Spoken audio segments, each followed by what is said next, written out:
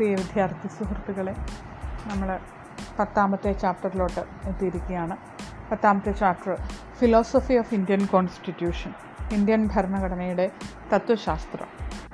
ഈ ചാപ്റ്ററിൽ നമുക്ക് പഠിക്കാനായിട്ടുള്ളത് political philosophy of Indian constitution, Indian ഭരണഘടനയുടെ രാഷ്ട്രീയ തത്വശാസ്ത്രം എന്ന് പറയുന്നത് എന്താണ്. അതിൽ കുറേ പോയിൻറ്റുകൾ വരുന്നുണ്ട്. വ്യക്തി സ്വാതന്ത്ര്യം, സാമൂഹ്യനീതി, ന്യൂനപക്ഷങ്ങളോടും വൈവിധ്യങ്ങളോടുമുള്ള ആദരവ്, മതേതരത്വം, സാർവത്രിക വോട്ടവകാശം, ഫെഡറലിസം, ദേശീയ സ്വത്വം തുടങ്ങിയ പോയിൻറ്റുകൾ വരുന്നുണ്ട്. അപ്പോൾ ഈ political philosophy of Indian constitution അല്ലെങ്കിൽ ഇന്ത്യൻ ഭരണഘടനയുടെ രാഷ്ട്രീയ തത്വശാസ്ത്രം, ആ ടോപ്പിക്ക് നിങ്ങൾക്ക് അസൈൻമെൻറ്റ് ആയിട്ട് തരികയാണ്. അപ്പോൾ ഈ നിങ്ങൾക്കറിയാം എങ്ങനെയാണ് ഒരു അസൈൻമെൻറ്റ് എഴുതേണ്ടതെന്ന് നിങ്ങൾക്കറിയാം. It must have an introduction, then main part of the assignment and last a concluding session also. അപ്പോൾ ഇത്രയും കാര്യങ്ങൾ ഒരു അസൈൻമെൻറ്റിൽ ഉണ്ടായിരിക്കണം. ഒരു ആമുഖം ഉണ്ടായിരിക്കണം. പിന്നെ ഈ പറഞ്ഞിരിക്കുന്ന പോയിൻറ്റുകൾ എന്താണ്, ഇന്ത്യൻ ഭരണഘടനയുടെ രാഷ്ട്രീയ തത്വശാസ്ത്രം എന്ന് പറയുന്നത് എന്താണ്, individual freedom, social justice, respect for minorities and diversities, secularism, universal suffrage, federalism, national identity. ഇത്രയും പോയിൻറ്റുകൾ നിങ്ങൾ ചെറിയ രീതിയിൽ എക്സ്പ്ലെയിൻ ചെയ്യണം. And last there must be a conclusion also. അപ്പോൾ അവസാനം ഒരു കൺക്ലൂഷൻ കൂടി ഉണ്ടായിരിക്കണം. അപ്പോഴാണ് political philosophy of Indian constitution എന്നുള്ള ആ ഭാഗം നന്നായിട്ട് വായിച്ച് അത് അസൈൻമെൻറ്റായിട്ട് പ്രിപ്പയർ ചെയ്ത് നിങ്ങളതിൻ്റെ ഹാർഡ് കോപ്പി നിങ്ങളുടെ കയ്യിൽ സൂക്ഷിക്കണം. അതിന് അസൈൻമെൻറ്റിൻ്റെ മാർക്ക് അതിന് മാർക്കിടേണ്ടതാണ്. അപ്പോൾ അസൈൻമെൻറ്റ് നിങ്ങൾ എല്ലാവരും നിർബന്ധമായിട്ടും എഴുതേണ്ടതാണ്. എഴുതേണ്ട ഭാഗം മനസ്സിലായെന്ന് തോന്നുന്നു. 10ാമത്തെ ചാപ്റ്ററിൽ political philosophy of Indian constitution, Indian ഭരണഘടനയുടെ രാഷ്ട്രീയ തത്വശാസ്ത്രം എന്ന് പറയുന്നത്. അപ്പോൾ അതിൽ ആ പോയിൻറ്റുകൾ എക്സ്പ്ലെയിൻ ചെയ്താൽ മതി. ഇപ്പോൾ ഒരു ഇൻട്രൊഡക്ഷൻ, ഒരു ആമുഖം ഉണ്ടായിരിക്കണം. പിന്നീട് ഓരോ പോയിൻറ്റുകൾ, ഇൻഡിവിജ്വൽ ഫ്രീഡം അല്ലെങ്കിൽ വ്യക്തി സ്വാതന്ത്ര്യം, പിന്നെ സോഷ്യൽ ജസ്റ്റിസ്, സാമൂഹിക നീതി, respect for minorities and diversities, ന്യൂനപക്ഷങ്ങളോടും വൈവിധ്യങ്ങളോടുമുള്ള ആദരവ്, ദെൻ മതേതരത്വം അല്ലെങ്കിൽ സെക്കുലറിസം, യൂണിവേഴ്സൽ സഫറേജ് അല്ലെങ്കിൽ സാർവത്രിക വോട്ടവകാശം, ഫെഡറലിസം, ദെൻ നാഷണൽ ഐഡൻറ്റിറ്റി അല്ലെങ്കിൽ ദേശീയ സ്വത്വം. അപ്പോൾ ഇത്രയും പോയിൻറ്റുകളാണ് നിങ്ങൾ എക്സ്പ്ലെയിൻ ചെയ്യേണ്ടത്. അപ്പോൾ ഇത് പരീക്ഷയ്ക്ക് ചോദിക്കുന്നതുമാണ് ഇന്ത്യൻ ഭരണഘടനയുടെ രാഷ്ട്രീയ തത്വശാസ്ത്രത്തെ പറ്റി. അപ്പോൾ അത് അസൈൻമെൻറ്റ് എഴുതുന്ന രീതിയിൽ തന്നെ നല്ല ഭംഗിയായിട്ട് എഴുതി അത് കയ്യിൽ സൂക്ഷിക്കുക. അതിനോടൊപ്പം തന്നെ അത് പഠിക്കുകയും ചെയ്യണം. അപ്പോൾ നമുക്ക് ഈ ചാപ്റ്ററിൽ നിന്ന് പഠിക്കേണ്ട 2 ഭാഗങ്ങളാണ്. ഒന്ന്, ഇന്ത്യൻ ഭരണഘടനയുടെ രാഷ്ട്രീയ തത്വശാസ്ത്രം, political philosophy of Indian constitution. അത് നിങ്ങൾക്ക് അസൈൻമെൻറ്റ് എഴുതാൻ തന്നിട്ടുണ്ട്. ഇനി നമുക്ക് കാണാനായിട്ടുള്ളത് criticisms levelled against Indian constitution, Indian ഭരണഘടനയ്ക്ക് എതിരെ ഉയർന്നു വന്നിരിക്കുന്ന പ്രധാനപ്പെട്ട വിമർശനങ്ങൾ എന്തൊക്കെയാണ്. There are three criticisms against Indian Constitution, and they are: Indian Constitution is unwieldy, then second one, it has no representative nature, and last one, it is not suitable for Indian third one, it is not suitable for Indian conditions. അപ്പോൾ 3 വിമർശനങ്ങളാണ് Indian ഭരണഘടനയ്ക്കെതിരെ ഉയർന്നു വന്നിരിക്കുന്നത്. Indian constitution is unwieldy എന്ന് പറഞ്ഞാൽ എന്താണ്? Indian constitution is unwieldy എന്ന് പറഞ്ഞാൽ Indian ഭരണഘടന വളരെ വലുതാണ്, അല്ലെങ്കിൽ വളരെ വലുപ്പമേറിയതാണ്, അല്ലെങ്കിൽ ഒതുക്കമില്ലാത്തതാണ്. അതാണ് ഇന്ത്യൻ ഭരണഘടനയ്ക്കെതിരെ ഉയർന്നു വന്നിരിക്കുന്ന 1ാമത്തെ വിമർശനം എന്ന് പറയുന്നത്. Indian constitution is unwieldy in nature. നമ്മൾ ആദ്യത്തെ ക്ലാസ്സുകളിൽ കണ്ടതാണ്, ലോകത്തിലെ ഏറ്റവും വലിയ ഭരണഘടന, എഴുതപ്പെട്ട ഭരണഘടനയിലെ ഏറ്റവും വലിയ ഭരണഘടന ഇന്ത്യയുടേതാണ്. ഇന്ത്യൻ കോൺസ്റ്റിറ്റ്യൂഷൻ 395 ആർട്ടിക്കിൾസ് അടങ്ങുന്നതാണ്. 395 ആർട്ടിക്കിൾസ് ഉണ്ട്, 22 ചാപ്റ്റേഴ്സ് ഉണ്ട്. 12 ഷെഡ്യൂളുകളുണ്ടെന്നൊക്കെ നമ്മൾ കണ്ടു. ഇപ്പോൾ ലോകത്തിലെ ഏറ്റവും വലിയ എഴുതപ്പെട്ട ഭരണഘടന ആണ് ഇന്ത്യയുടേത്. അപ്പോൾ മറ്റൊരു രാജ്യത്തിനും ഇത്രയും വലിയ ഒരു ഭരണഘടന, എഴുതപ്പെട്ട ഭരണഘടനയിൽ ഇത്രയും വലിയ ഒരു ഭരണഘടന ഉള്ള രാജ്യമില്ല. അപ്പോൾ നമ്മൾ ആദ്യമേ തന്നെ മനസ്സിലാക്കേണ്ടത് എന്താണ്, ഇതെല്ലാം വിമർശനങ്ങൾ മാത്രമാണ്. അപ്പോൾ നമുക്കതിനെ എന്ത് ചെയ്യണം, തെളിയിക്കേണ്ടതുണ്ട്. ഇത് ഇങ്ങനെയല്ല, എന്തുകൊണ്ടാണ് ഇതിങ്ങനെ വലുതായി പോയത് എന്ന് നമുക്ക് കാണിച്ചു കൊടുക്കേണ്ടതുണ്ട്. അപ്പോൾ എങ്ങനെയാണ് ഇന്ത്യൻ ഭരണഘടന ഇത്രയും വലുതായി മാറിയത്? എങ്ങനെയാണ്? അപ്പോൾ നമ്മുടെ ഭരണഘടന വലുതായി പോയതിൻ്റെ കാര്യമെന്ന് പറയുന്നത് എന്തുകൊണ്ടായിരിക്കാം? ഇന്ത്യൻ ഭരണഘടനയിൽ എല്ലാ കാര്യങ്ങളെക്കുറിച്ചുമുള്ള വിശദാംശങ്ങൾ, അതിൻ്റെ പ്രയോഗങ്ങൾ, പ്രസ്താവനകൾ തുടങ്ങിയവയെല്ലാം ആ ഒരു ഒറ്റ ഭരണഘടന എന്നുള്ള ആ ഒരു പുസ്തകത്തിൽ ഉൾക്കൊള്ളിച്ചിട്ടുണ്ട്. അതുകൊണ്ടാണ് നമ്മുടെ ഭരണഘടന ഒരു വലിയ ഒരു ബൃഹത്തായ ഒരു പ്രമാണമായി തീർന്നത്. അതുകൊണ്ട് തന്നെ ലോകത്തിലെ ഏറ്റവും വലുതെന്ന ഒരു പ്രസിദ്ധി നമ്മുടെ ഭരണഘടന ആർജിക്കുകയും ചെയ്തു. പല രാജ്യങ്ങളിലെയും ഭരണഘടനയിൽ തെരഞ്ഞെടുപ്പ് കമ്മീഷൻ, സിവിൽ സർവീസ് കമ്മീഷൻ എന്നിവയ്ക്കുള്ള വ്യവസ്ഥകളൊന്നും ഉൾപ്പെടുത്തിയിട്ടില്ല. എന്നാൽ ഇന്ത്യൻ ഭരണഘടനയിൽ അത്തരത്തിലുള്ള എല്ലാ കാര്യങ്ങളും കൂട്ടിച്ചേർത്തിട്ടുണ്ട്. ഇന്ത്യയിലെ എല്ലാ സംവിധാനങ്ങളെക്കുറിച്ചും ഇന്ത്യൻ ഭരണഘടനയിൽ പ്രതിപാദിക്കുന്നുണ്ട്. ഓരോ സ്ഥാപനങ്ങളുടെയും അധികാരങ്ങളെപ്പറ്റിയും അവരുടെ അവകാശങ്ങളെപ്പറ്റിയും എല്ലാം വളരെ കൃത്യമായിട്ട് നിർവചിച്ചിട്ടുണ്ട്. അതുകൊണ്ടാണ് ഇന്ത്യൻ ഭരണഘടന ഇത്രയേറെ വലുതായിട്ട് മാറിയത്, അല്ലെങ്കിൽ ഒരു വലിയ പ്രമാണമായി മാറിയതിൻ്റെ കാരണം അതാണ്. ഇന്ത്യൻ ഭരണഘടനയ്ക്കെതിരെ ഉയർന്നു വന്നിരിക്കുന്ന ഒന്നാമത്തെ ക്രിറ്റിസിസം എന്ന് പറയുന്നത് Indian constitution is unwieldy in nature. Indian ഭരണഘടന ഒരു ഒതുക്കമില്ലാത്ത ഒന്നാണ് എന്നുള്ളതാണ് ഭരണഘടനയ്ക്കെതിരെ ഉയർന്നു വന്നിരിക്കുന്ന ഒന്നാമത്തെ വിമർശനം. Then second criticism leveled against Indian constitution is it has no representative nature. Indian ഭരണഘടനയ്ക്ക് ഒരു പ്രാതിനിധ്യ സ്വഭാവമില്ല എന്നാണ് പറഞ്ഞിരിക്കുന്നത്. എന്താണ് പ്രാതിനിധ്യ സ്വഭാവം എന്ന് പറഞ്ഞാൽ എന്താണ്? ഇന്ത്യൻ ഭരണഘടന എഴുതി തയ്യാറാക്കിയപ്പോൾ ഇന്ത്യയിലെ എല്ലാ ആളുകളുടെയും പ്രതിനിധികളെ ഉൾക്കൊള്ളിച്ചിരുന്നില്ല എന്നാണ് പറയുന്നത്. അതും ഭരണഘടനയ്ക്കെതിരെ ഉയർന്നു വന്നിരിക്കുന്ന ഒരു വിമർശനമാണ്. ഇതും നമ്മൾ സെക്കൻഡ് ചാപ്റ്റർ പഠിച്ചപ്പോൾ കണ്ടതാണ്. കോൺസ്റ്റിറ്റ്യൂഷൻ മേക്കിംഗ് അല്ലെങ്കിൽ ഭരണഘടനാ നിർമ്മാണ പ്രക്രിയയെപ്പറ്റി പഠിച്ചപ്പോൾ നമ്മൾ കണ്ടതാണ്. ഓരോ വിഭാഗത്തിൽപ്പെട്ട ആളുകളിൽ നിന്നും പ്രതിനിധികളെ തിരഞ്ഞെടുത്തിരുന്നു. ഓരോ മതവിഭാഗത്തിൽപ്പെട്ട, ക്രിസ്ത്യൻ വിഭാഗത്തിൽപ്പെട്ട ആളുകളുടെ ജനസംഖ്യ അനുസരിച്ച് ഓരോ പ്രദേശത്തു നിന്നും പ്രതിനിധികളെ തിരഞ്ഞെടുത്തിരുന്നു. മുസ്ലിം വിഭാഗത്തിൽപ്പെട്ടവർക്ക് പ്രാതിനിധ്യം നൽകിയിരുന്നു. ഹിന്ദു വിഭാഗത്തിൽപ്പെട്ടവർക്കും അതുപോലെ സിഖ് വിഭാഗത്തിൽപ്പെട്ടവർക്കുമൊക്കെ ഭരണഘടനാ നിർമ്മാണ സഭയിൽ പ്രാതിനിധ്യം നൽകിയിരുന്നു. അപ്പോൾ അന്ന് നമ്മൾ ഓർക്കേണ്ട ഒരു വസ്തുത എന്ന് പറഞ്ഞാൽ പ്രായപൂർത്തി വോട്ടവകാശം എന്നുള്ള ആ ഒരു സംവിധാനമൊന്നും നിലവിലില്ലായിരുന്നു. അപ്പോൾ ആ ഒരു അടിസ്ഥാനത്തിൽ, അല്ലെങ്കിൽ പ്രായപൂർത്തിയായ ആളുകളെ മുഴുവനും ഉൾക്കൊള്ളിച്ചുകൊണ്ട് ഭരണഘടനാ നിർമ്മാണം എന്നുള്ള ആ ഒരു പദ്ധതി ആ കാലഘട്ടത്തിൽ സാധ്യമാവില്ലായിരുന്നു. അതുകൊണ്ട് തന്നെ ഓരോ മതവിഭാഗത്തിലും പെട്ട ആളുകളുടെ പ്രതിനിധികളെ കൃത്യമായി ഉൾപ്പെടുത്തിക്കൊണ്ട് തന്നെയാണ് ഭരണഘടനാ നിർമ്മാണ സഭ രൂപം കൊള്ളുകയും അതുപോലെ തന്നെ ഭരണഘടനാ നിർമ്മാണ പ്രക്രിയയിൽ ജനങ്ങളുടേതായിട്ടുള്ള നല്ല പങ്കാളിത്തം ഉണ്ടായിരുന്നു. ഭരണഘടനാ നിർമ്മാണ പ്രക്രിയയിൽ അതിൻ്റെ നടപടിക്രമങ്ങൾ വീക്ഷിക്കുന്നതിനുള്ള അവസരം പൊതുജനങ്ങൾക്ക് പോലും നൽകിയിട്ടുണ്ട്. അപ്പോൾ പ്രായപൂർത്തി വോട്ടവകാശം ആ ഒരു കാലഘട്ടത്തിൽ ഉണ്ടായിരുന്നില്ല. അങ്ങനെ ആ ഒരു സംവിധാനം, പ്രായപൂർത്തി വോട്ടവകാശത്തിൻ്റെ അടിസ്ഥാനത്തിൽ തീരുമാനങ്ങൾ എടുക്കുന്ന സംവിധാനം നമുക്കറിയാം 1952 പൊതു തെരഞ്ഞെടുപ്പിലാണ് ഇന്ത്യയിൽ ആദ്യമായിട്ട് നടക്കുന്നത് തന്നെ. അപ്പോൾ ഈ ഭരണഘടനാ നിർമ്മാണ വേളയിൽ ഈ ഒരു സംവിധാനം, പ്രായപൂർത്തി വോട്ടവകാശം എന്നുള്ള ആ ഒരു രീതിയിലുള്ള സംവിധാനങ്ങളില്ലായിരുന്നു.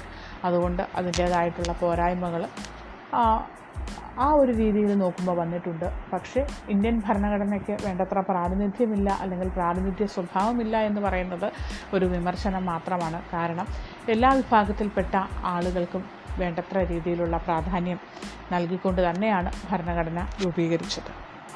The next one, the third criticism against Indian Constitution, that is Indian Constitution is alien to Indian condition. Indian സാഹചര്യങ്ങൾക്ക് ഇണങ്ങുന്നതല്ല ഇന്ത്യൻ ഭരണഘടന എന്നാണ് വിമർശകർ വീണ്ടും ചൂണ്ടിക്കാണിക്കുന്നത്. അപ്പോൾ ഇതും ഒരു ക്രിറ്റിസിസം മാത്രമാണ്, പറയാൻ വേണ്ടിയിട്ട് മാത്രമുള്ള ഒരു വിമർശനം മാത്രമാണ് ഇതെന്ന് നമുക്ക് പറയാനായിട്ട് സാധിക്കും. നമ്മൾ കണ്ടിരുന്നു ഇന്ത്യൻ ഭരണഘടന എഴുതി തയ്യാറാക്കിയപ്പോൾ ഭരണഘടനാ നിർമ്മാതാക്കൾ ലോകത്തിൻ്റെ അല്ലെങ്കിൽ പല രാജ്യങ്ങളുടെയും ഭരണഘടനയിൽ നിന്ന് അവിടെ വിജയം കണ്ട പല കാര്യങ്ങളും ഇന്ത്യൻ ഭരണഘടനയിലേക്ക് സ്വീകരിച്ചിരുന്നു. നമ്മൾ പഠിച്ചതാണ്, ഫസ്റ്റ് ചാപ്റ്ററിൽ നമ്മൾ കണ്ടതാണ്. ഇന്ത്യൻ ഭരണഘടന അമേരിക്കയുടെ കോൺസ്റ്റിറ്റ്യൂഷനിൽ നിന്നും ബ്രിട്ടൻ്റെ കോൺസ്റ്റിറ്റ്യൂഷനിൽ നിന്നും കനേഡിയൻ കോൺസ്റ്റിറ്റ്യൂഷനിൽ നിന്നും ജപ്പാൻ്റെ കോൺസ്റ്റിറ്റ്യൂഷനിൽ നിന്നും ജർമ്മൻ കോൺസ്റ്റിറ്റ്യൂഷനിൽ നിന്നുമെല്ലാം ഒത്തിരിയേറെ കാര്യങ്ങൾ ഇന്ത്യ സ്വീകരിച്ചിട്ടുണ്ട്. അപ്പോൾ ആ വിമർശകർ പറയുന്നത് ഈ കാര്യങ്ങളൊന്നും, ഇന്ത്യ സ്വീകരിച്ചിരിക്കുന്ന കാര്യങ്ങളൊന്നും ഇന്ത്യയുടെ കണ്ടീഷന് അല്ലെങ്കിൽ ഇന്ത്യൻ സാഹചര്യങ്ങൾക്ക് ഇണങ്ങുന്നതല്ല, പാശ്ചാത്യമായിട്ടുള്ള ആശയങ്ങളാണ് ഇന്ത്യ സ്വീകരിച്ചിരിക്കുന്നത് എന്നാണ് പറഞ്ഞിരിക്കുന്നത്. പക്ഷേ നമുക്ക് ഇതും ഒരു വിമർശനം മാത്രമാണെന്ന് തെളിയിക്കാനായിട്ട് സാധിക്കും. എങ്ങനെയാണ്? പാശ്ചാത്യ രാജ്യങ്ങളിൽ അല്ലെങ്കിൽ ഇന്ത്യ ഈ പറഞ്ഞ സംവിധാനങ്ങൾ, നമുക്കറിയാം നമ്മുടെ മൗലിക അവകാശം നമ്മൾ നോക്കിക്കഴിഞ്ഞാൽ എത്ര ഭംഗിയായിട്ടാണ് ഇന്ത്യയിലെ ഓരോ പൗരൻ്റെയും അവകാശത്തെപ്പറ്റി പ്രതിപാദിച്ചിരിക്കുന്നത്. ആ മൗലിക അവകാശങ്ങൾ ഇന്ത്യ സ്വീകരിച്ചിരിക്കുന്നത് ഏത് ഭരണഘടനയിൽ നിന്നാണ്? നമുക്കെല്ലാം അറിയാവുന്നതാണ്, അമേരിക്കൻ ഭരണഘടനയിൽ നിന്നാണ്. കോൺസ്റ്റിറ്റ്യൂഷൻ ഓഫ് US അമേരിക്കൻ ഭരണഘടനയിൽ നിന്നാണ് ഇന്ത്യ മൗലിക അവകാശങ്ങൾ സ്വീകരിച്ചിരിക്കുന്നത്. അപ്പോൾ അതുപോലെ ബ്രിട്ടൻ്റെ ഭരണഘടനയിൽ നിന്ന് റൂൾ ഓഫ് ലോ, അതുപോലെ ജുഡീഷ്യൽ പ്രൊസീജിയേഴ്സ്, അങ്ങനെയുള്ള ഒത്തിരി കാര്യങ്ങൾ ഇന്ത്യ സ്വീകരിച്ചിട്ടുണ്ട്.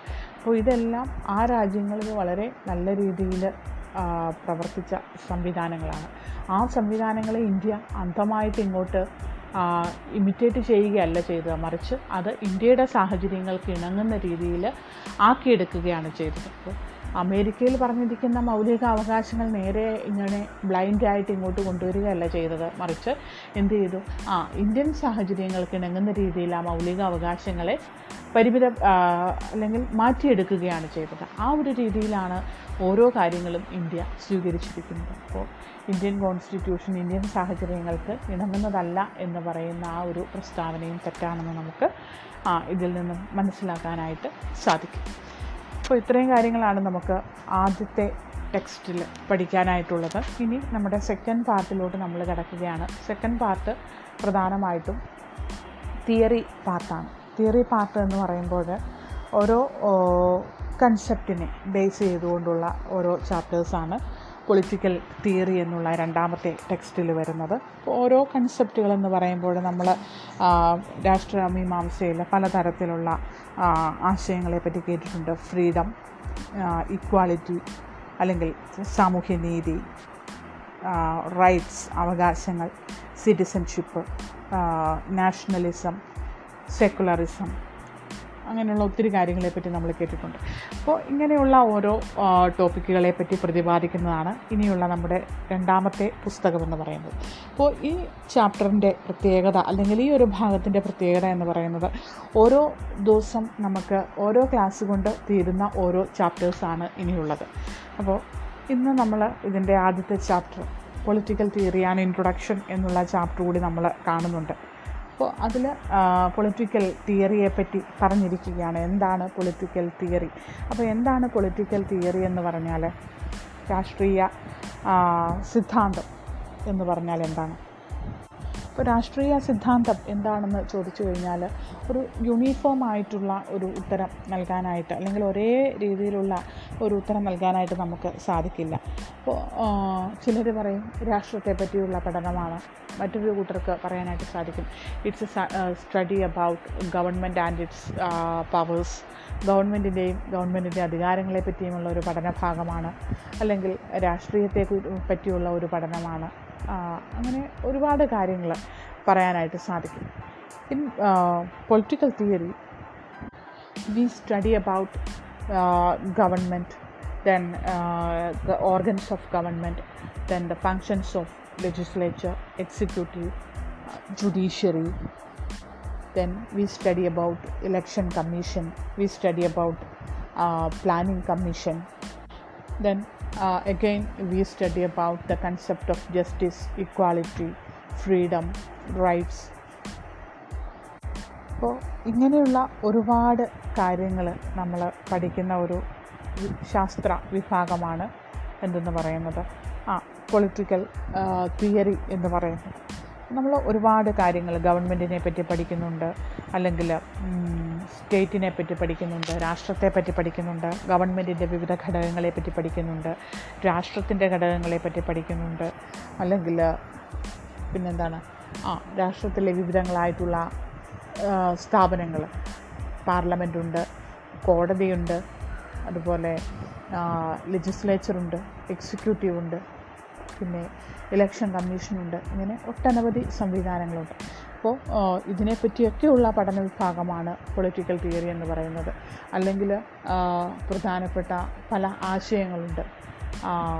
സമത്വം, സാഹോദര്യം, സ്വാതന്ത്ര്യം, നീതി, അവകാശങ്ങൾ, ഇങ്ങനെയുള്ള കാര്യങ്ങളെല്ലാം ഈ പൊളിറ്റിക്കൽ തിയറിയുടെ ഭാഗമായിട്ട് വരുന്നുണ്ട്. അപ്പോൾ ഈ പറഞ്ഞ ആശയങ്ങളെക്കുറിച്ചൊക്കെ നീതിയെപ്പറ്റിയും അതുപോലെ ഇക്വാളിറ്റിയെ പറ്റിയുമൊക്കെ പല പൊളിറ്റീഷ്യൻസും പല രീതിയിലുള്ള, അല്ലെങ്കിൽ പൊളിറ്റിക്കൽ തിങ്കേഴ്സ് പല രീതിയിലുള്ള സിദ്ധാന്തങ്ങൾ രൂപീകരിച്ചിട്ടുണ്ട്. പിന്നെ ജോൺ റോൾസിൻ്റെ തിയറി ഓഫ് ജസ്റ്റിസ്, അതൊക്കെ നമുക്ക് പഠിക്കാനായിട്ടുള്ളതാണ്. ജോൺ റോൾസിൻ്റെ നീതി സിദ്ധാന്തം, അതുപോലെ ഹാം പ്രിൻസിപ്പിൾ, ഹാനി സിദ്ധാന്തം, ഇങ്ങനെ ഒത്തിരി തിയറികളെല്ലാം ഈ ഭാഗങ്ങളിൽ വരുന്നുണ്ട്. അപ്പോൾ നമുക്ക് ഫസ്റ്റ് ചാപ്റ്റർ എന്ന് പറയുന്നത് it's only an introduction about this political theory. We can say that political theory deals with the ideas and principles which give shape to constitution, governments and social life. And again, political theory explains the meaning of the concepts like liberty, equality, justice, democracy, secularism, etc. Political theory examines the significance of the principle of rule of law, separation of powers, judicial review, etc. It is done by examining the arguments made by different thinkers to defend these principles. നമ്മൾ പറഞ്ഞ കാര്യങ്ങളൊക്കെ തന്നെയാണ് political theory എന്തൊക്കെ കാര്യങ്ങൾ deal ചെയ്യുന്നു എന്നുള്ളതാണ് നമ്മൾ ഇപ്പോൾ കണ്ടത്. ഇനി നമുക്ക് ഈ ഫസ്റ്റ് ചാപ്റ്റർ ഇത് നിങ്ങൾ നന്നായിട്ട് വായിക്കണം. ഇതിൽ നമുക്ക് പരീക്ഷയ്ക്ക് ഫ്രീക്വൻ്റായിട്ട് ചോദിക്കുന്ന ഒരു ഭാഗമെന്ന് പറയുന്നത് നാം എന്തിന് why should we study political theory, നാം എന്തിന് രാഷ്ട്രീയ സിദ്ധാന്തം പഠിക്കണം, ഒരു കാര്യമാണ് നമ്മളോട് ഫ്രീക്വൻ്റായിട്ട് പരീക്ഷയ്ക്ക് ചോദിക്കുന്നത്. പിന്നെ ഒന്ന് രണ്ട് വൺ വേർഡുകളും ചോദിച്ചു കാണാറുണ്ട്. അപ്പോൾ നാം എന്തിന് രാഷ്ട്രീയ സിദ്ധാന്തം പഠിക്കണം, നമ്മൾ എന്തിനാണ് ഓരോ പൗരന്മാരും എന്തിന് രാഷ്ട്രീയ സിദ്ധാന്തം പഠിക്കണം എന്നുള്ളതാണ് പരീക്ഷയ്ക്ക് ചോദിച്ചു കാണുന്നത്. അത് why should we study political theory, നമ്മുടെ ചാപ്റ്ററിലെ ഏറ്റവും അവസാനത്തെ ടോപ്പിക്കാണ്, ഒന്നാമത്തെ ചാപ്റ്ററിലെ ഏറ്റവും അവസാനത്തെ ടോപ്പിക്കാണ്. ആ ടോപ്പിക്ക് മാത്രം വായിച്ചാൽ പോരാ, തുടക്കം മുതലുള്ള ഭാഗങ്ങൾ വായിച്ചു വരണം. അവിടെ നിന്ന് വൺ വേർഡൊക്കെ ചോദിക്കാറുള്ളതാണ്. അപ്പോൾ നാം എന്തിന് രാഷ്ട്രീയ സിദ്ധാന്തം പഠിക്കണം, അല്ലെങ്കിൽ why should we study political theory, അതിന് കുറച്ച് പോയിൻറ്റുകൾ ഉണ്ട്. എന്തിനൊക്കെയാണ് അല്ലെങ്കിൽ എന്തൊക്കെയാണ് രാഷ്ട്രീയ സിദ്ധാന്തം പഠിക്കുന്നതിൻ്റെ ഗുണങ്ങൾ എന്നുള്ളത്. അപ്പോൾ നമുക്ക് നോക്കാം എന്തിനാണ് നാം രാഷ്ട്രീയ സിദ്ധാന്തം പഠിക്കേണ്ടത്. Firstly, all students will choose one of the profession in future. As far as any profession is concerned, the knowledge of political theory is relevant. All those who learn mathematics may not become mathematicians or engineers, but the basic knowledge of mathematics is useful in their life. That is the first point. First of all students will choose one of the profession in future. അപ്പോൾ എന്താണ്, ഒന്നാമതായിട്ട് എല്ലാ വിദ്യാർത്ഥികളും ഭാവിയിൽ ഒരു തൊഴിൽ തിരഞ്ഞെടുക്കേണ്ടി വരും. ഏത് തൊഴിലിനെ സംബന്ധിച്ചിടത്തോളം രാഷ്ട്രീയ സിദ്ധാന്തത്തെക്കുറിച്ചുള്ള അറിവുകൾക്ക് പ്രസക്തിയുണ്ട്. ഇനി ഉദാഹരണം പറഞ്ഞിരിക്കുകയാണ്, ഗണിതശാസ്ത്രം പഠിക്കുന്ന എല്ലാവരും ഗണിതശാസ്ത്രജ്ഞരോ അല്ലെങ്കിൽ എൻജിനീയർമാരോ ഒന്നും ആവുന്നില്ല. എങ്കിലും മാത്തമാറ്റിക്സിനെ കുറിച്ചിട്ടുള്ള പ്രാഥമികമായിട്ടുള്ള അറിവ് ജീവിതത്തിൽ പൊതുവെ ഉപകാരപ്രദമാണെന്ന് നമുക്കെല്ലാവർക്കും അറിയാം. നമുക്കറിയാവുന്ന കാര്യമാണ്. അത്യാവശ്യം കണക്ക് കൂട്ടാനും കുറയ്ക്കാനും ഒന്നും കഴിയാതെ നമുക്ക് ഒരു സമൂഹത്തിൽ ജീവിച്ചു പോകാനായിട്ട് പ്രയാസമാണ്. അപ്പോൾ അന്നും പറഞ്ഞുകൊണ്ട് മാത്തമാറ്റിക്സ് പഠിക്കുന്ന എല്ലാവരും എൻജിനീയർമാരോ അല്ലെങ്കിൽ ഗണിതശാസ്ത്രജ്ഞരോ ഒന്നും ആവുന്നില്ല. പക്ഷേ എന്താണ്, സിമ്പിൾ മാത്തമാറ്റിക്സ് എല്ലാ വ്യക്തികളും അറിഞ്ഞിരിക്കേണ്ടതാണ്. അതുപോലെ തന്നെയാണ് ഈ അല്ലെങ്കിൽ രാഷ്ട്രീയ സിദ്ധാന്തത്തെക്കുറിച്ചുള്ള അറിവ് എല്ലാ വ്യക്തികൾക്കും ഗുണപ്രദമാകും എന്നാണ് പറഞ്ഞിരിക്കുന്നത്. അപ്പോൾ എന്താ പറഞ്ഞിരിക്കുന്നത്, ഒന്നാമത്തെ പോയിൻ്റ് എന്താണ്, ഒന്നാമതായിട്ട് എല്ലാ വിദ്യാർത്ഥികളും ഭാവിയിൽ, അതായത് നമ്മൾ ഓരോരുത്തരും ഭാവിയിൽ ഒരു തൊഴിൽ തിരഞ്ഞെടുക്കേണ്ടി വരും. ഏത് തൊഴിലിനെ സംബന്ധിച്ചിടത്തോളവും രാഷ്ട്രീയ സിദ്ധാന്തത്തെക്കുറിച്ച് അല്ലെങ്കിൽ രാഷ്ട്രത്തെക്കുറിച്ച് ഒക്കെയുള്ള അറിവ് വളരെ പ്രസിദ്ധമാണ്, അല്ലെങ്കിൽ പ്രസിദ്ധം എന്നല്ല, വളരെ പ്രസക്തമാണ്. അപ്പോൾ അത് വളരെ അത്യാവശ്യമാണ് രാഷ്ട്രീയ സിദ്ധാന്തത്തെക്കുറിച്ചുള്ള അറിവ് എന്നാണ് പറഞ്ഞിരിക്കുന്നത്. അതാണ് ഒന്നാമത്തെ പോയിന്റ്.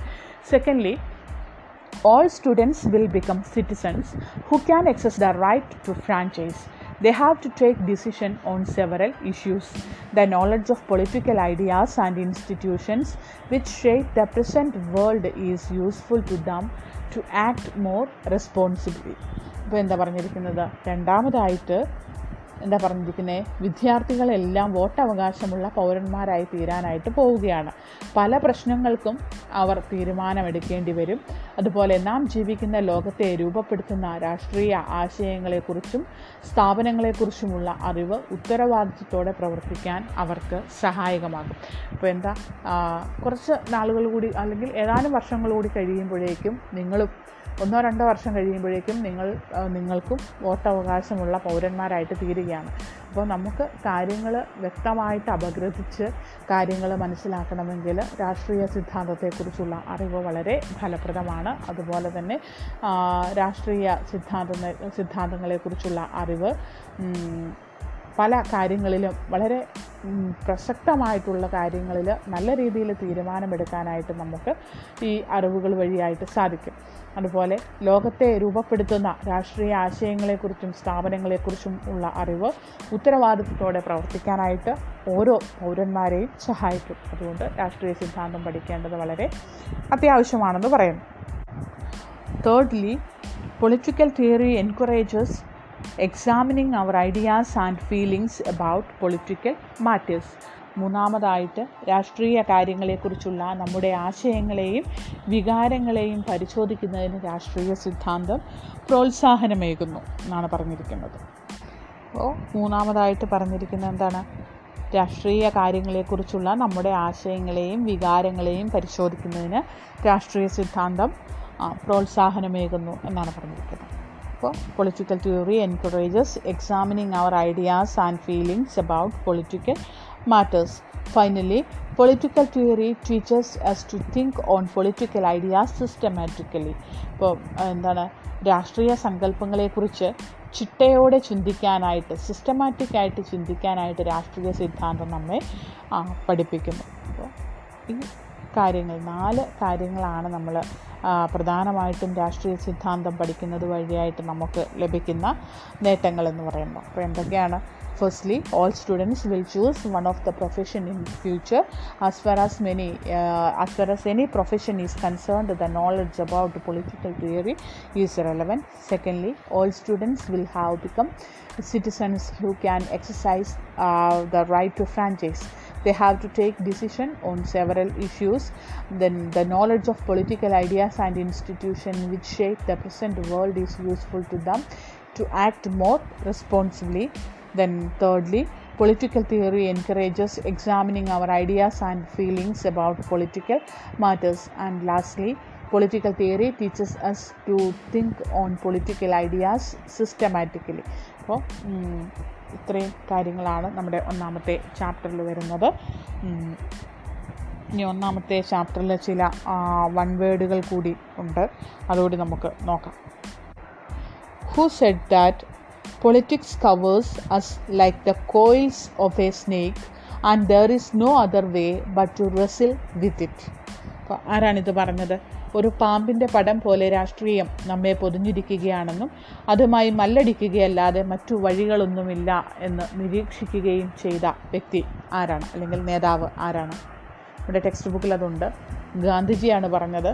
രാഷ്ട്രീയം ഒരു പാമ്പിൻ്റെ പടം പോലെ നമ്മെ പൊതിഞ്ഞിരിക്കുകയാണെന്നും ഇനി മറ്റു മാർഗങ്ങളൊന്നുമില്ല, അതുമായിട്ട് മല്ലടിക്കുക മാത്രമേ വഴിയുള്ളൂ എന്നുമാണ് ഗാന്ധിജി പറഞ്ഞത്. സ്വാതന്ത്ര്യം മാനവരാശിയുടെ മൗലിക അവകാശമാണെന്ന് ആദ്യമായി പ്രഖ്യാപിച്ചത് ആരാണ്? Who first argued for freedom as a fundamental right? സ്വാതന്ത്ര്യം മാനവരാശിയുടെ മൗലിക അവകാശമാണെന്ന് ആദ്യമായി പ്രഖ്യാപിച്ചത് ആരാണ്? Rousseau. His declaration that man is born free influenced the whole world. മനുഷ്യൻ സ്വതന്ത്രനായിട്ടാണ് ജനിക്കുന്നത്, പക്ഷേ എല്ലായിടത്തും അവൻ ചങ്ങലകളാൽ ബന്ധിക്കപ്പെട്ടിരിക്കുന്നു. ഇതൊക്കെ നിങ്ങൾ ചെറിയ ക്ലാസ്സുകളിൽ പഠിച്ചിട്ടുള്ളതാണ്. അപ്പോൾ അതൊക്കെ റൂസോയുടെ വളരെ ഫേമസ് ആയിട്ടുള്ള കൊട്ടേഷൻസാണ്. Man is born free but everywhere he's in chain. മനുഷ്യൻ സ്വതന്ത്രനായിട്ട് ജനിക്കുന്നു, പക്ഷേ എല്ലായിടത്തും അവൻ ചങ്ങലകളാൽ ബന്ധിതനായിരിക്കുന്നു.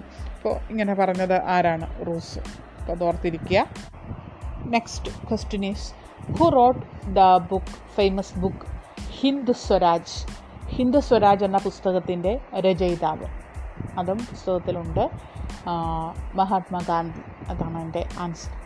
അപ്പോൾ ഇനി നമ്മൾ പറയാൻ വിട്ടുപോയൊരു കാര്യമുണ്ട്, ഇത് ആദ്യമേ പറയേണ്ടിയിരുന്നതാണ്. രാഷ്ട്രീയ സിദ്ധാന്തത്തിൻ്റെ ഉത്ഭവം എങ്ങനെയാണ്, ഈ പൊളിറ്റിക്കൽ തിയറി അതിൻ്റെ ഉത്ഭവം ഉണ്ടായത്, അല്ലെങ്കിൽ പൊളിറ്റിക്കൽ തിയറി അതിൻ്റെ തുടക്കം എവിടെ നിന്നാണ് എന്നുള്ള ഒരു കാര്യം കൂടിയുണ്ട്. നമ്മൾ കേട്ടിട്ടുണ്ടാവും സോക്രട്ടീസ്, പ്ലേറ്റോ, അരിസ്റ്റോട്ടിൽ. ഇത് വലിയ ചിന്തകന്മാരായിരുന്നു ഈ 3 പേര്. സോക്രട്ടീസിൻ്റെ ശിഷ്യനായിരുന്നു പ്ലേറ്റോ, പ്ലേറ്റോയുടെ ശിഷ്യനായിരുന്നു അരിസ്റ്റോട്ടിൽ. അപ്പോൾ രാഷ്ട്രീയ സിദ്ധാന്തത്തെക്കുറിച്ചുള്ള സംവാദം തുടങ്ങി വെച്ചത് പ്ലേറ്റോ. രാഷ്ട്രീയ സിദ്ധാന്തത്തെക്കുറിച്ചുള്ള സംവാദം തുടങ്ങി വെച്ചത് പ്ലേറ്റോയുടെ അഭിപ്രായത്തിൽ സോക്രട്ടീസ് ആണെന്നാണ് പ്ലേറ്റോ പറയുന്നത്. സോക്രട്ടീസാണ് ഈ രാഷ്ട്രീയ സിദ്ധാന്തത്തെക്കുറിച്ചുള്ള സംവാദം തുടങ്ങി വെച്ചത്, സോക്രട്ടീസ് ആണെന്ന് പ്ലേറ്റോ രേഖപ്പെടുത്തിയിട്ടുണ്ട്. അപ്പോൾ ആഥൻസിലെ, പുരാതന ഗ്രീസിലെ നഗരരാഷ്ട്രങ്ങളായിരുന്നു ആഥൻസ്. അതിലേറ്റവും പ്രസിദ്ധമായിട്ടുള്ള നഗരരാഷ്ട്രമായിരുന്നു ആഥൻസ് എന്ന് പറയുന്നത്. അപ്പോൾ അഥീനിയൻ പൗരന്മാർക്കിടയിൽ നീതിയുടെ അർത്ഥം അന്വേഷിച്ചുകൊണ്ട് സോക്രട്ടീസ് അതിന് തുടക്കം കുറിച്ചത്. വാട്ട് ഈസ് ജസ്റ്റിസ് എന്നുള്ള ഒരു ചോദ്യം ചോദിച്ചുകൊണ്ടാണ് ഈ സോക്രട്ടീസ് രാഷ്ട്രീയ സിദ്ധാന്തത്തെക്കുറിച്ചുള്ള ആ ഒരു പഠനത്തിന് തുടക്കം കുറിച്ചതെന്നാണ് പറയുന്നത്. സോക്രട്ടീസിൻ്റെ അന്വേഷണം അദ്ദേഹത്തിൻ്റെ ശിഷ്യനായ പ്ലേറ്റോ തുടർന്നു കൊണ്ടുപോയി. അതിനാൽ പാശ്ചാത്യ ലോകത്തെ രാഷ്ട്രീയ സിദ്ധാന്തം ആരംഭിച്ചത് സോക്രട്ടീസിനോടും പ്ലേറ്റോയോടുമൊപ്പമാണെന്ന് പറയാറുണ്ട്. അരിസ്റ്റോട്ടിൽ മുതൽ മാർക്സ് വരെയുള്ള അനേകം ചിന്തകന്മാർ രാഷ്ട്രീയ സിദ്ധാന്തത്തിൻ്റെ വളർച്ചയ്ക്ക് മികവുറ്റ സംഭാവനകൾ നൽകുകയും ചെയ്തു. ഇപ്പോൾ നമ്മൾ പൊളിറ്റിക്കൽ ഫിലോസഫിയിലോട്ട് പോയി കഴിഞ്ഞാൽ, രാഷ്ട്രീയ തത്വശാസ്ത്രത്തിലോട്ട് പോയി കഴിഞ്ഞാൽ നമുക്ക് സോക്രട്ടീസ് മുതൽ ഇങ്ങോട്ടുള്ള അവരുടെ ഫിലോസഫീസൊക്കെ നമുക്ക് കാണാനായിട്ട് സാധിക്കുന്നതാണ്. നീതിയെപ്പറ്റിയും അതുപോലെ അവകാശങ്ങളെ പറ്റിയുമെല്ലാം വളരെ രസകരമായ രീതിയിൽ തന്നെ, അല്ലെങ്കിൽ വളരെ ചിന്തോദ്ദീപകമായ രീതിയിൽ തന്നെ സോക്രട്ടീസും പ്ലേറ്റോയും അരിസ്റ്റോട്ടിലുമൊക്കെ അവരുടെ ചിന്തകൾ പങ്കുവച്ചിട്ടുണ്ട്.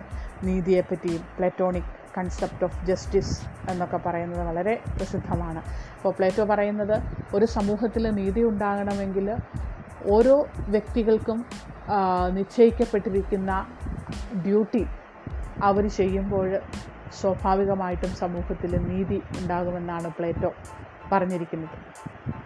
ഓരോരുത്തരോടും പറഞ്ഞിരിക്കുന്ന ജോലി എന്താണോ അത് നിങ്ങൾ ചെയ്യുമ്പോൾ സമൂഹത്തിൽ താനെ നീതി ഉണ്ടായിക്കോളും എന്നാണ് പറഞ്ഞിരിക്കുന്നത്. അപ്പോൾ ഇതുപോലുള്ള ഒത്തിരി ആശയങ്ങൾ അല്ലെങ്കിൽ ഫിലോസഫി, തത്വചിന്തകൾ ഈ ചിന്തകന്മാർ പങ്കുവച്ചിട്ടുണ്ട്. ഏതായാലും സോക്രട്ടീസിൻ്റെ കാലം മുതലാണ് പൊളിറ്റിക്കൽ തിയറി അല്ലെങ്കിൽ രാഷ്ട്രീയ സിദ്ധാന്തത്തെക്കുറിച്ചുള്ള സംവാദം തുടങ്ങി വെച്ചത് സോക്രട്ടീസാണെന്ന് സോക്രട്ടീസിൻ്റെ പ്രിയ ശിഷ്യനായിട്ടുള്ള പ്ലേറ്റോ രേഖപ്പെടുത്തുന്നുണ്ട്. പ്ലേറ്റോയുടെ ശിഷ്യനാണ് അരിസ്റ്റോട്ടിൽ. അപ്പോൾ അരിസ്റ്റോട്ടിലും കാൾ മാർക്സ് വരെയുള്ള ആ ഒരു ചിന്തകന്മാരുടെ കാലഘട്ടം പൊളിറ്റിക്കൽ തിയറിക്ക്, രാഷ്ട്രീയ സിദ്ധാന്തത്തിന് വളരെയേറെ സംഭാവനകൾ നൽകിയിട്ടുള്ളതാണ്. അപ്പോൾ നമുക്ക് ഒന്നാമത്തെ യൂണിറ്റ് ഞാൻ പറഞ്ഞിരുന്നു നിങ്ങളോട്, ഇനിയുള്ള യൂണിറ്റുകൾ ഓരോ ദിവസവും ഓരോ ചാപ്റ്റർ എന്നുള്ള രീതിയിൽ നമുക്ക് തീരും. നമ്മുടെ 11ാമത്തെ ചാപ്റ്ററും തീർന്നിട്ടുണ്ട്. 11ാമത്തെ ചാപ്റ്ററിൽ നിങ്ങൾക്ക് പഠിക്കാൻ, ഈ 11ാമത്തെ ചാപ്റ്റർ നിങ്ങൾ തുടക്കം മുതൽ അതിൻ്റെ അവസാനം വരെയും നന്നായിട്ട് വായിക്കണം. ഒരു തവണ വായിച്ചാൽ പോരാ, പല ആവർത്തി വായിക്കുക. അതിൽ നിന്ന് നമുക്ക് പഠിക്കാനായിട്ടുള്ളത് ആ വൺ വേർഡുകളും അതുപോലെ തന്നെ നാം എന്തിനാ രാഷ്ട്രീയ സിദ്ധാന്തം പഠിക്കണം, ആ ഒരു 4 പോയിൻറ്റുകളുമാണ് ഈ 11ാമത്തെ ചാപ്റ്ററിൽ നമുക്ക് പഠിക്കാനായിട്ടുള്ളത്. അപ്പോൾ അടുത്ത ക്ലാസ്സിൽ 12ാമത്തെ ചാപ്റ്റർ തീരും. അങ്ങനെ ഓരോ ക്ലാസ് കൊണ്ട് ഓരോ ചാപ്റ്ററുകൾ തീരുകയാണ്. അപ്പോൾ എല്ലാവർക്കും നല്ല ഒരു ദിവസം ആശംസിക്കുന്നു. നന്ദി.